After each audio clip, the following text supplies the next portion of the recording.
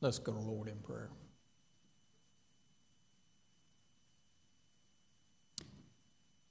Our Father and our God, we bow before you again with thankful hearts for the privilege that we have to gather on this day, the Lord's Day, to worship you in truth and spirit. We know that you have created us for the very purpose of worship. We know, Father, that you have saved us from our sins so that our hearts would be filled with joy in worshiping the God who has saved us. We thank you, Father, for the wonderful truth that Christ has paid our debts, that if we are in Him, we are forgiven, that we are no longer under condemnation, and that you have drawn us to yourself so that we might worship you and live for you. We pray that you would continue to teach us this day as we look at your word, what it means to be a Christian, what it means to live for you, what it means to not be led into temptation but delivered from evil. Pray that you would give us understanding by your word and your spirit. We thank you, Father, that you have sent your spirit into our lives, and we pray that he would work in our hearts, that he would bring the conviction that needs to be brought so that we might repent and confess our sins, for we know that you are just and righteous to forgive us and cleanse us from all unrighteousness.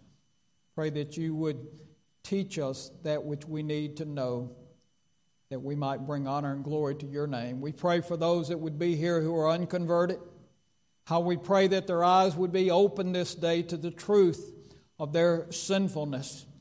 And as they see their sinfulness, that they would see that Christ is the one that they must run to for their sins to be forgiven.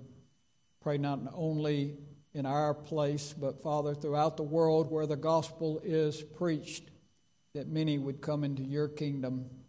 We thank you that you are growing your kingdom and that you one day will have every knee and every tongue, every knee bow and every tongue confess that Jesus Christ is Lord.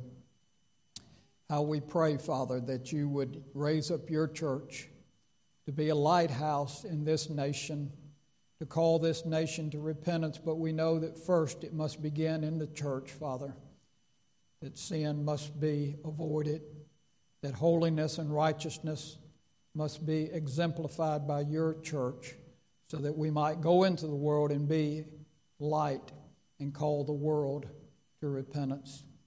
Be with those unable to be with us. You know their reasons and their needs, and bring them back to us soon. And this we pray in Christ's name and for his sake. Amen. Turn with me again to the Lord's Prayer found in Matthew chapter 6. And we will be looking at verse 13 today. Verse 13 of chapter 6, Matthew. And lead us not into temptation, but deliver us from the evil one, or deliver us from evil.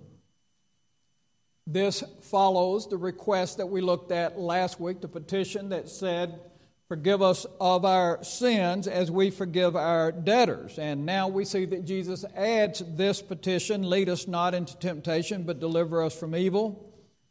After receiving forgiveness, our desire should not commit the same sins that we just asked God to forgive us for, right?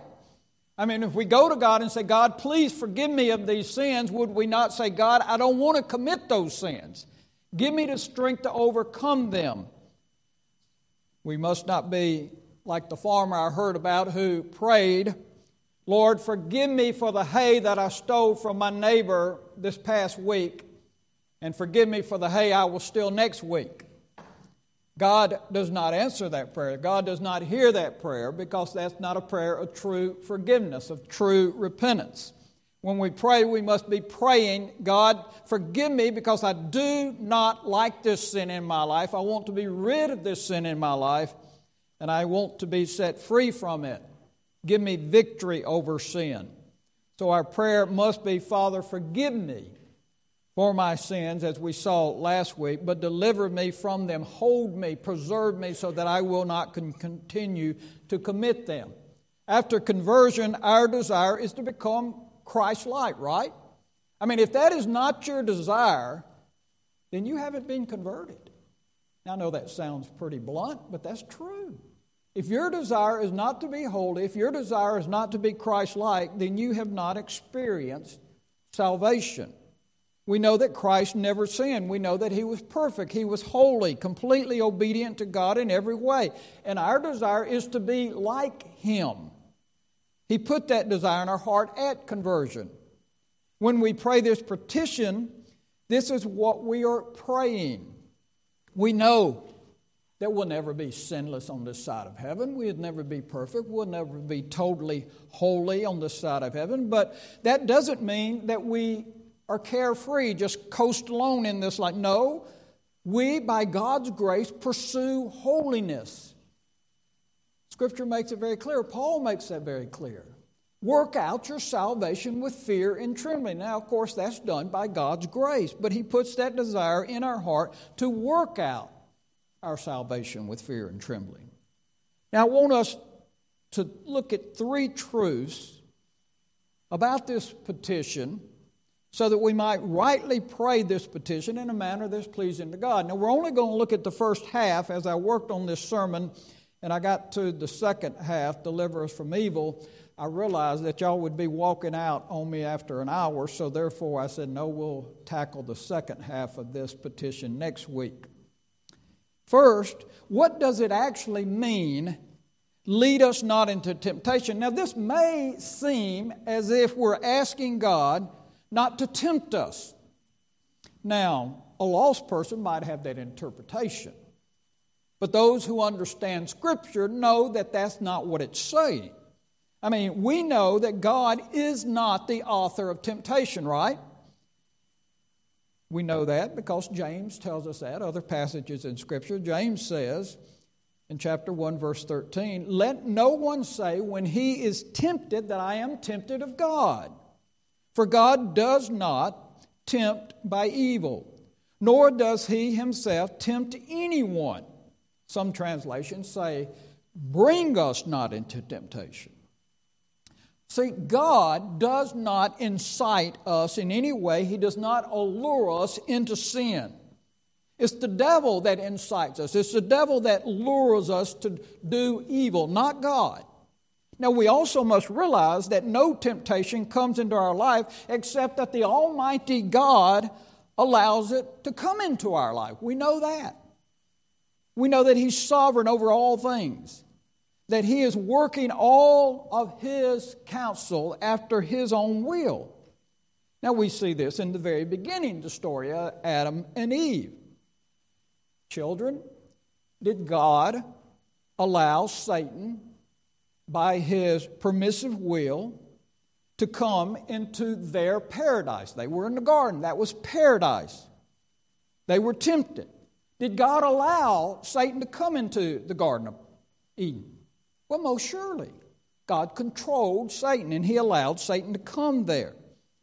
Was this God's will? Then you have to say yes. God ordained that situation. They were put on probation. We know that they were perfect. They were sinless. And God put them on probation. They were tested. And what happened? Well, we know they failed the test. And we see the same thing occurred, similar to Job. Of course, Job was a sinner. He was not like Adam and Eve, but he was tested. An example that we see of how God tested Job. And we learned something about Satan in that situation. Satan wasn't allowed to make a single move against Job until God gave him permission to do so. Now, when God said okay, then the trials began. Then the temptation began. Then the affliction began. I mean, even to the point to where his own wife tempted him. Remember what his own wife said? Job, just go ahead and curse God and die. Wives, I hope y'all are not like that. I don't think most of you are. But what a temptation.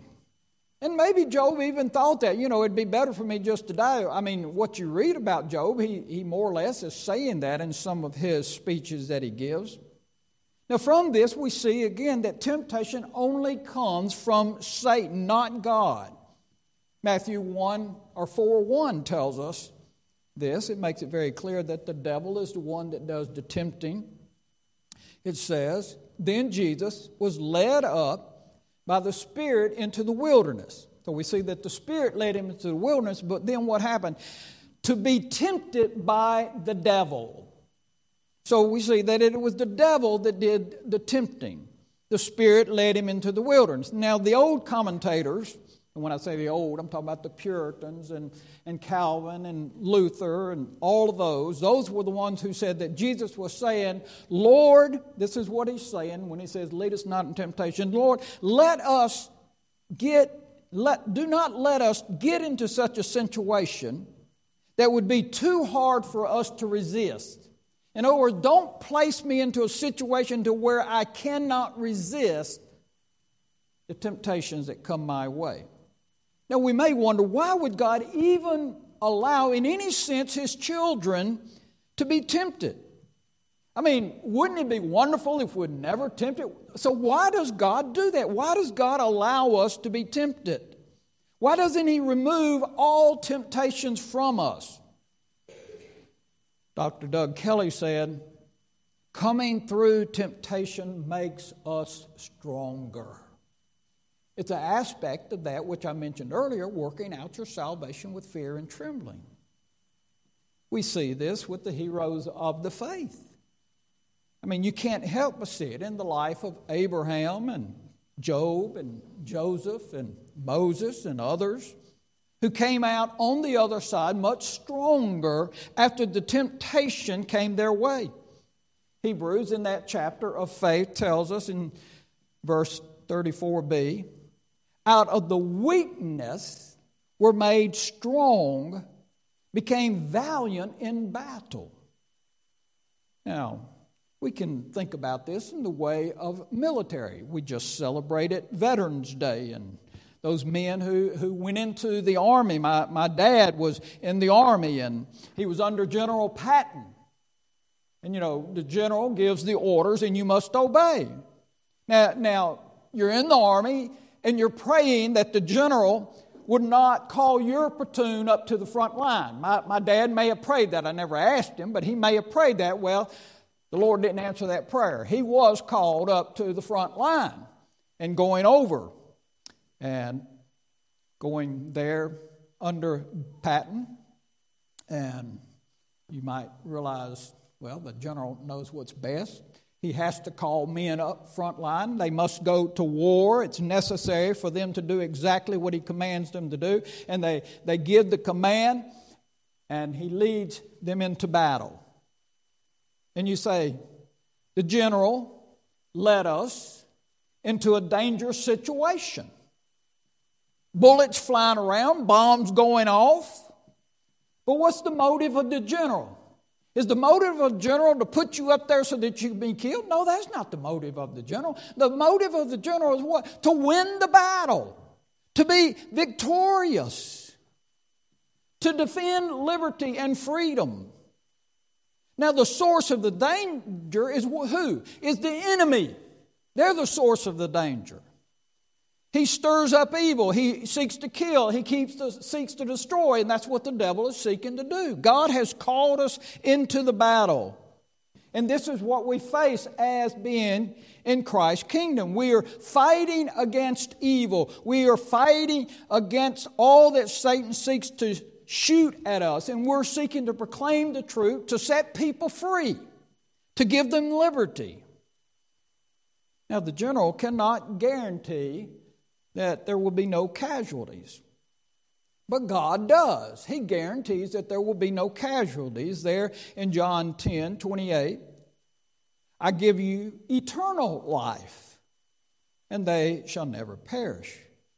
Neither shall any man pluck them out of my hand. So we're guaranteed that no one can take this great salvation that God has given us away. Now that doesn't mean we don't die physically, but He's promising us that we'll never lose this eternal life. So when temptation comes into our life, we must realize that God allows that temptation to come to make us stronger in the faith, to realize the source of our strength comes from Him. And we know that we need this grace that comes from Him daily. I can do all things through Christ who strengthens me. Now, that's not a verse for a football team to go out and go to war in the football field. No, that's a verse for us as Christians, realizing that our strength comes from Christ to go out and battle against the devil. Jesus says, "He who abides in me and I in him bear forth much fruit, for without me you can do nothing." So we know that we have to be in him and we have to trust in his grace and strength to be able to get us into the battle. We must never forget that our strength to overcome any temptation that comes our way is found only in Christ. Relying upon him to give us the grace that we need to be victorious over sin as his Spirit lives in us, his one who is our helper, as Jesus said, our paraclete. And Jesus prayed for us. There in John 17, in that great high priestly prayer, he prayed, "I do not pray that you shall take them out of the world." So see, he doesn't pray that we should be delivered from the world, but what? But that you shall keep them from the evil one. So Christ has prayed that we would be protected from the evil one. And not only should we understand, lead us not in temptation that way. Second, how shall we respond in the midst of temptation? When we're tempted, how should we respond? Well, we should cry out to God, who's our helper. In this battle against sin, in this battle against Satan. And we know that it comes daily, so therefore we must pray daily. We've emphasized that time and time again as we've gone through the Lord's Prayer. Every day we must be praying these petitions that we have before us in some way. We may not use the exact words, but yet our prayers ought to follow this formula that he's given us. This is an outline that God has given us that we ought to be following every single day. In all Christians, there is this desire, as it's already mentioned, to be holy, to grow in sanctification, to win the battle against sin. Therefore, you must examine yourself to see if you have this desire. Is it evident that you are justified? If you don't have this desire, then there's no evidence of being justified. I mean, a true believer wants to please God, wants to keep his commandments, wants to live for Christ. He wants to worship. He wants to serve. In other words, he shouldn't have to be begged. He shouldn't have to be begged to come to worship. He shouldn't have to be begged to serve God. No, that's the joy of his life, to come and worship God and to serve God. That's what gives him satisfaction in his Christian walk. He pursues holiness. He desires to be holy. "Be ye holy, even as I am holy," the Scripture says. So a Christian, even though he may stumble into sin, he has a desire to be holy, and he won't stay in that sin very long. He will not live in sin. John tells us that in 1 John 3:6. "Whoever abides in me does not sin." Now, when he says does not sin, if you understand the Greek there, he's talking about actively having a sinful life. Whoever sins has neither seen him nor known him. So one that continues to practice sin has never seen Christ nor known Christ. Now, of course, as already mentioned, we must have the Holy Spirit living in us to have victory, to grow in grace. 1 Corinthians 10:13 says, and it's a great encouragement to us, "No temptation has overtaken you except such as common to man. But God is faithful, who will not allow us to be tempted beyond we are able. But with the temptation will also make the way of escape, that you may be able to bear it." You see, God has made a promise to us as Christians. God has promised to never allow more to be put on His children than that which they can handle. In other words, those who must fear and take heed lest they fall should never be terrified when the temptation comes, because they know that God is able to supply them the strength that they need. God will either balance our trials to the strength that He has given us, or strength will supply fitting that temptation which comes our way. See, we definitely live in a world full of temptation. I mean, there are traps, there's appeals, there's deceit. Everywhere you look, we are being bombarded in this world daily by temptation. Every place you look, every condition, every relationship, employment, all of the pleasure, all of this is being used by Satan to bombard us. We know that Satan's fiery darts are being shot at us constantly. And therefore, we must look to God to enable us in this battle of life. Now, what comfort we have is what this verse says here: no temptation. This is not an exaggeration. When he says no temptation, he's saying no temptation. There is no temptation too great. I remember years ago a book that was written by a particular pastor who left the ministry. Too Great a Temptation was the name of it. Well, no, there's no temptation too great. Paul says here, no. Now, Paul continues, has overtaken you except such is common to man. So every temptation that comes should be expected, is what he's saying. It's common. It's common to mankind. Common trials that come our way. In other words, the temptation that comes our way are the same temptations that of those who have gone before us. That's one reason when we have to understand that we have God's Word. We go to God's Word and we see how those who went before us, the saints, Christians that went before us, how they dealt with life. How they lived for God, how they put off sin and put on Christ. As we look at their life, we realize that we can do the same. I mean, we have a tendency to exalt them and think to ourselves, well, that's them. No, we ought not say, well, that's them. We say, I want to be like them. What did Paul say? He says, follow me as I follow Christ. That was his exhortation to us. And the thing about it, that's what we should be able to say. We should be pursuing Christ in the same way that Paul pursued, so that we might say, those who are weaker in the faith, follow me as I follow Paul, as Paul followed Christ.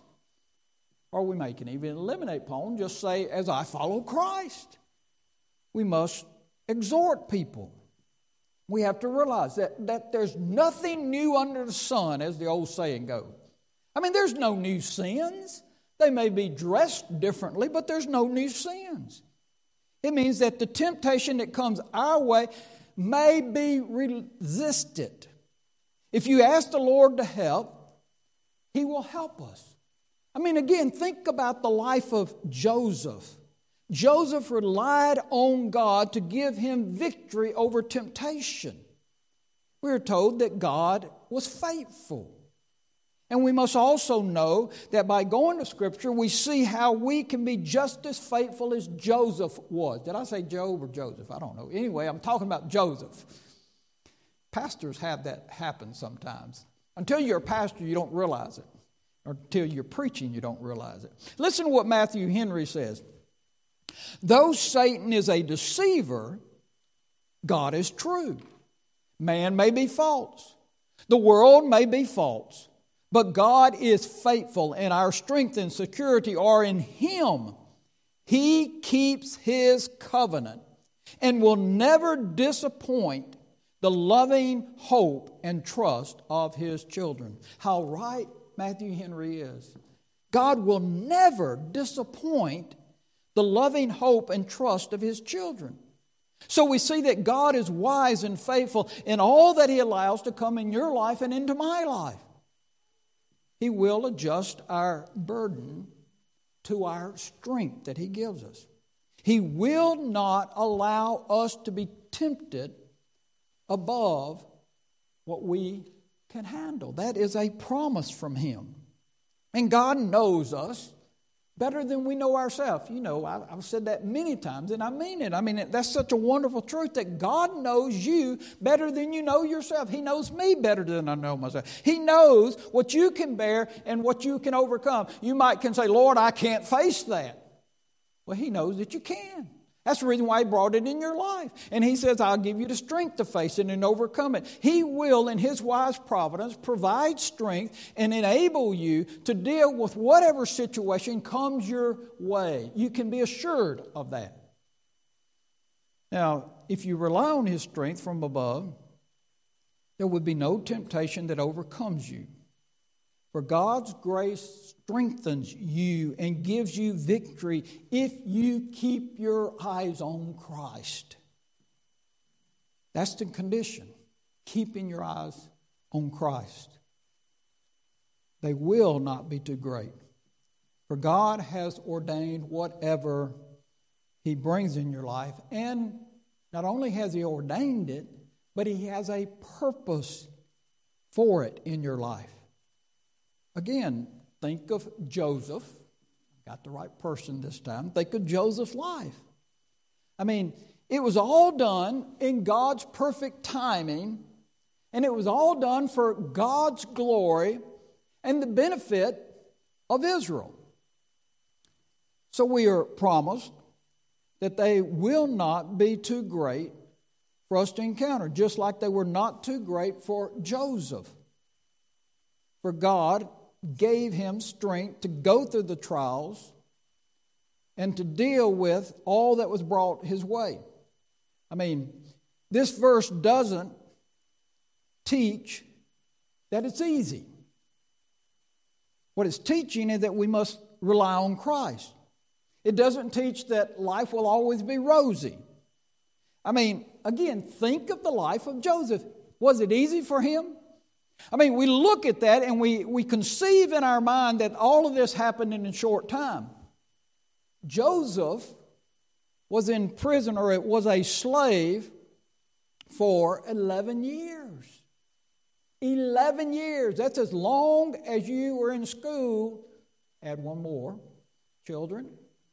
Some even more than that. Some shorter than that. And then 2 more years in prison. 13 years he had to suffer.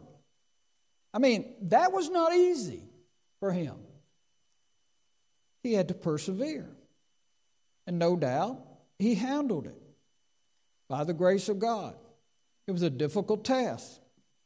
And there is the possibility of one falling in those situations. I mean, it was a great temptation. I mean, you think the temptation was easy for him when Potiphar's wife came to him, as she did, and sought to seduce him? Oh, he fled. He left his cloak in her hand.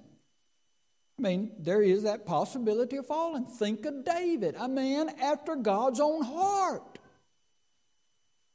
I mean, he fell into sin, the temptation. He did not overcome. Even though the strength was there, provided by God, he did not use it and failed. It appears that Jesus is saying about those temptations that they are so great that left to your own strength, you will not be able to say no to them. And that's what happened to David. Left to his own strength, he was unable to say no. Not everyone has the same weak points in their life. I mean, there are things that might be more difficult for you than for someone else. And vice versa, it might be more difficult for the other person than for you. I mean, you can probably think of sins that you were never really tempted to fall into. I mean, and growing up, I don't know if it's simply because my parents taught me not to do these things, but I had no problem whatsoever, even though there was other kids that smoked and drank and cursed and did drugs. No problem whatsoever. I mean, I was never tempted to those particular things. But there were other temptations, were great temptations for me. I mean, John speaks of those temptations there in 1 John when he says the lust of the flesh, the lust of the eye, and the pride of life. I mean, we must realize that Satan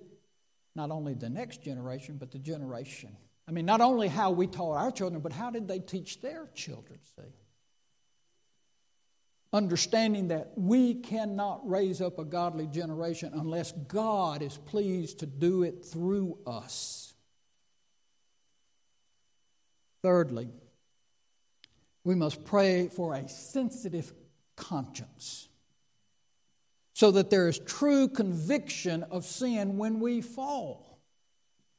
See, our conscience must be in tune with God's Word and His will. We must allow it to be led by the Spirit of God. We must ask God to help us retain a sensitive conscience. Paul says in Ephesians, do not get drunk with wine, for that is debauchery, but be filled with the Spirit. He goes on in Galatians 5:16, walk in the Spirit, and you shall not fulfill the lust of the flesh. So we see how important the Spirit is in living in us and through us and enabling us. It is so important that we walk with God daily. That's why it's important that we pray this prayer daily. Especially with all that we're bombarded with all of the electronic increasing. The temptations are so great, constantly bombarding us. It's so easy for our conscience to be desensitized. We have to understand that we must realize that we can be led astray in just one moment by what's out there. One morning I was listening to Al Mohler. I try to listen to his podcast because he gives a world view every day. And one day he was talking about all of the sexual activities and the gender changing and all that's going on. And he said a mother had written in and had shared with him about how they went to the park and there they saw two men. And her child goes, yuck! He said, that was the right response. That was the right response. I mean, his conscience realized that ain't right, folks. And it's sad that so many people have desensitized their conscience to say, oh, that's okay. It's okay for people to live together. It's okay for people to fornicate. It's okay for people to have adulterous relationships. It's okay for people to change their sex. It's okay for them to do this and that. It's okay. I was shocked when I said, I believe it was 70% of people said that it's okay for you to have your own sexual identity. I mean, America's conscience has been desensitized.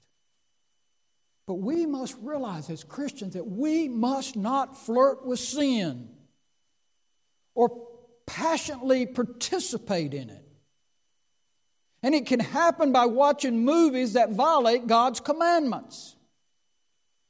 We may foolishly think, well, it won't impact me. It won't impact my conscience. It won't impact what I think. It won't impact what I do. That's why the world is the way it is today. Now again, I'm not blaming the world. I'm blaming the church, folks. I'm blaming you and me. We are the ones that have become desensitized. We are the ones that no longer really speak out and speak against the sin of the world. We just go along with the crowd. We don't stand boldly against those that do evil, those who break God's commandment. Now, I'm not saying that we ought to be legalists. Don't misunderstand me. I'm not saying we'd be like the Pharisees. What I'm saying is, if our conscience is tender, it says, I don't want to do anything that would dishonor my Heavenly Father. I don't want to have anything to do with this sinful thing. For I know that it's a violation of God's law. I'm not going to encourage these individuals that hate God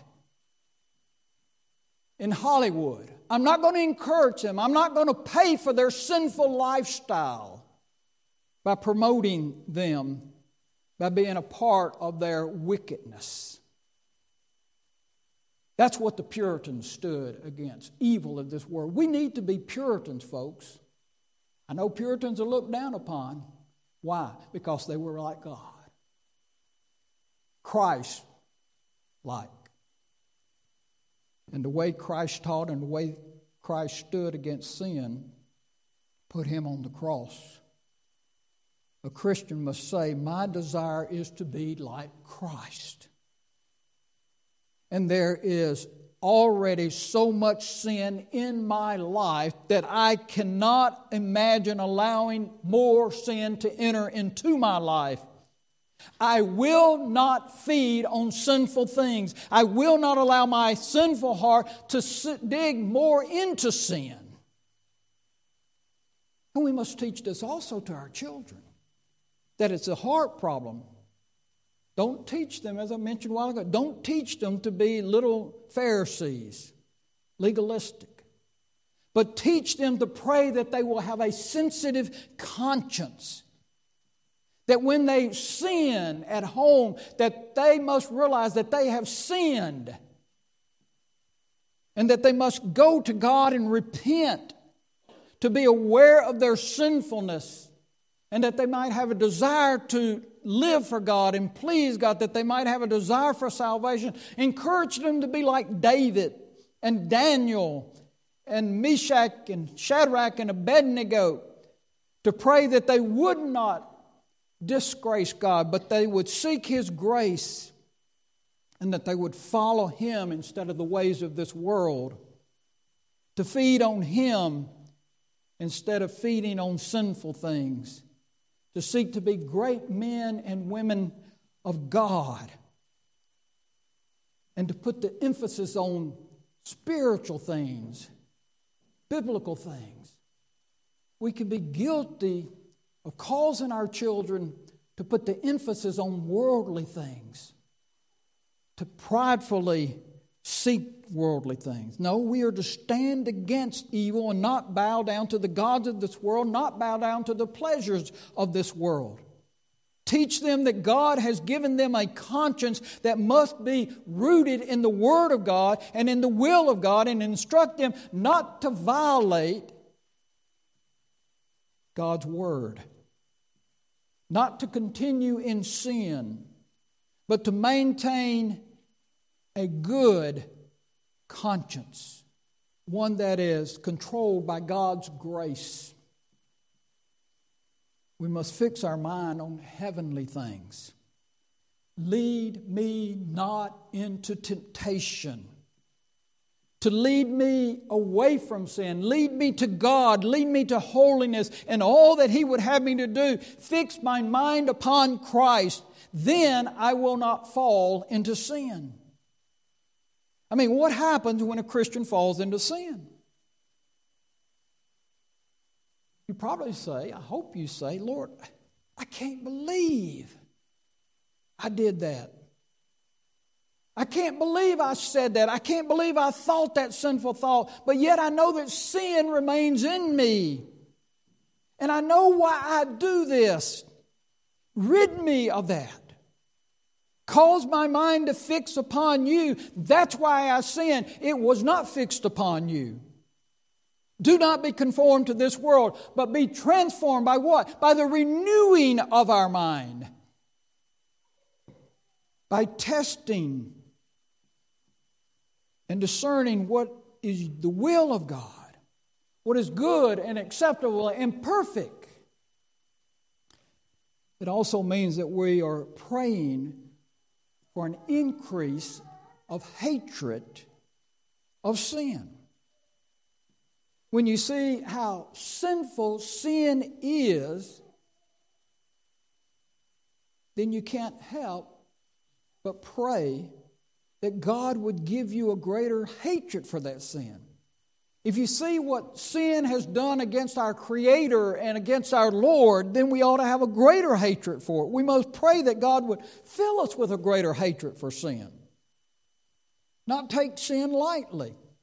I mean, when you have a greater hatred for sin, what will happen? Then you will naturally avoid it. When you see what sin does. We know that God hates it. So we must pray that we would have a similar hatred as He does. Pray that He will show us the ugliness of sin, how it destroys life, how it ruins family, how it brings death. Open our eyes, Lord, to how sinful sin is. Cause us to see that sin enthrones man and dethrones God. How evil and wicked it is. That's what we're praying when we pray, lead us not into temptation. And then finally, notice he says, lead us. Doesn't say lead me. He said lead us. So what he's saying is include your fellow brethren, your fellow Christians in your prayer. One of the first things that grace teaches us is unselfishness. In other words, to be concerned about our fellow Christian as much as I'm concerned about myself. Love one another. And one of the ways that we show our love for one another is we're concerned. Not only for their temporal welfare, but more importantly, their spiritual welfare. Now, I get paid to pray for you. You're to pray for one another for nothing. I mean, you are to petition God on their behalf. Pray for their spiritual growth. Pray for their victory over temptation for their family. Every time, and I've shared this before, pastors are to give themselves to study of the Word and to prayer. I've shared with you, I want you to know that I pray for you. Every week, every one of you get prayed for by name. I have you divided up over the 5 days, Monday through Friday. And I encourage you, when you want me to pray for something particular, let me know. I pray that God would give you strength every day over sin. Give you victory in your life. Use you to proclaim the truth. Use you to be godly examples in your workplace. I pray for your health. I pray for your spiritual need. I pray for those things. But not only should I be doing that, you should be doing it also. That's what this prayer is saying. Us, he says there. Lead us not into temptation. So pray for your brothers and sisters that they will not be led into temptation, that they will not sin. I think our lack of praying for one another is one reason why so many Christians fall into sin, because we're not praying for one another. That may be one reason why we don't see the salvation that we would love to see, is because we're not praying for each other's children and their salvation. I mean, what did James say in James 5:16? Confess your transgressions to one another and pray for one another, that you may be healed. The effective, fervent prayer of a righteous man availeth much. William Gannell says, it is not only our duty to pray for others, but also to desire the prayers of others for ourselves. Corrie ten Boom says, if we are true intercessors, we must be ready to take part in God's work on behalf of the people for whom we pray. Paul says, Galatians 6:2, bear one another's burdens, and so fulfill the law of Christ. What is the law of Christ? Love one another. Love God, love one another. How do we do that? Bear one another's burdens. And we ought to be able to feel free to share our burdens with one another. If you don't feel free to share your burdens with one another in a local church, where do you feel free to share them? But we also must be careful. Do not use burdens as a gossip item. If someone shares with you a burden and it's between you and them, don't go outside you and that person. They're putting their trust in you. I've seen people in years gone by who were very hurt because they shared something with someone and that person did not keep it silent. They shared it with others. Share your burdens. Feel confidence that that person who you share it with will pray with you about that burden. How we need to be a church that prays for one another, praying that God would not lead us into temptation but deliver us from evil. I close with this Puritan prayer entitled Happiness. O Lord, help me never to expect any happiness from this world. Wow. Have you ever prayed that? Oh Lord, help me not to expect any happiness from this world, but only from Thee. Let me not think that I shall be more happy by living for myself. For I can only be happy if I employ from Thee, and if I desire to live in this world only to do and suffer what Thou hast for me. Teach me that if I do not live a life that satisfies Thee, I shall not live a life that will bring satisfaction to myself. Help me to desire the spirit and the temper as angels, who willingly come to this lower world to perform Thy will, though their desire are heavenly. In other words, they'd rather be back in heaven. Now, if we were angels, that'd be the same thing. I mean, once we get to heaven, we don't want to come back to this lower world. But they come back to this lower world because God asked them to, and they do what God would have them to do. And not set in the least upon earthly things. Then shall be that the tempter I ought to have. Help me not to think of living to Thee in my own strength, but always to look to and rely on Thee for assistance. Teach me that there is no greater truth than this, that I can do nothing of myself. Lord, this is the life that no unconverted man can live. Yet it is an end that every godly soul presses after. Let it be then my concern to devote myself and all to Thee. Make me more fruitful and more spiritual. For barrenness is my daily affliction and load. How precious is time, and how painful to see it fly with little done to good purpose. I need Thy help.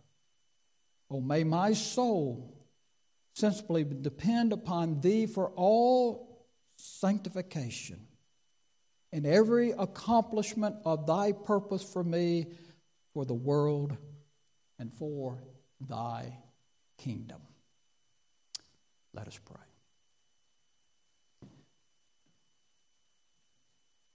Father, I pray that this prayer that I just read would be real in each of your children's life that are here. How we need to pray to you. How we need to cry out to you. How we need you to teach us not to live a life that satisfies ourselves, but a life that satisfies Thee. And if our life satisfies Thee, then we will be satisfied.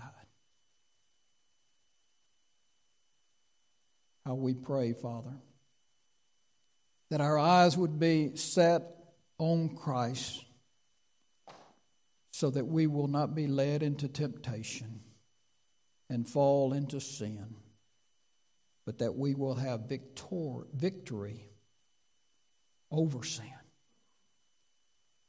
How we pray, Father, that we would be more like Christ in all that we do and say, so that we might bring glory and honor to Thy name. But cause us to remember that this only comes by Thy grace. And it's in Christ's name we pray. Amen.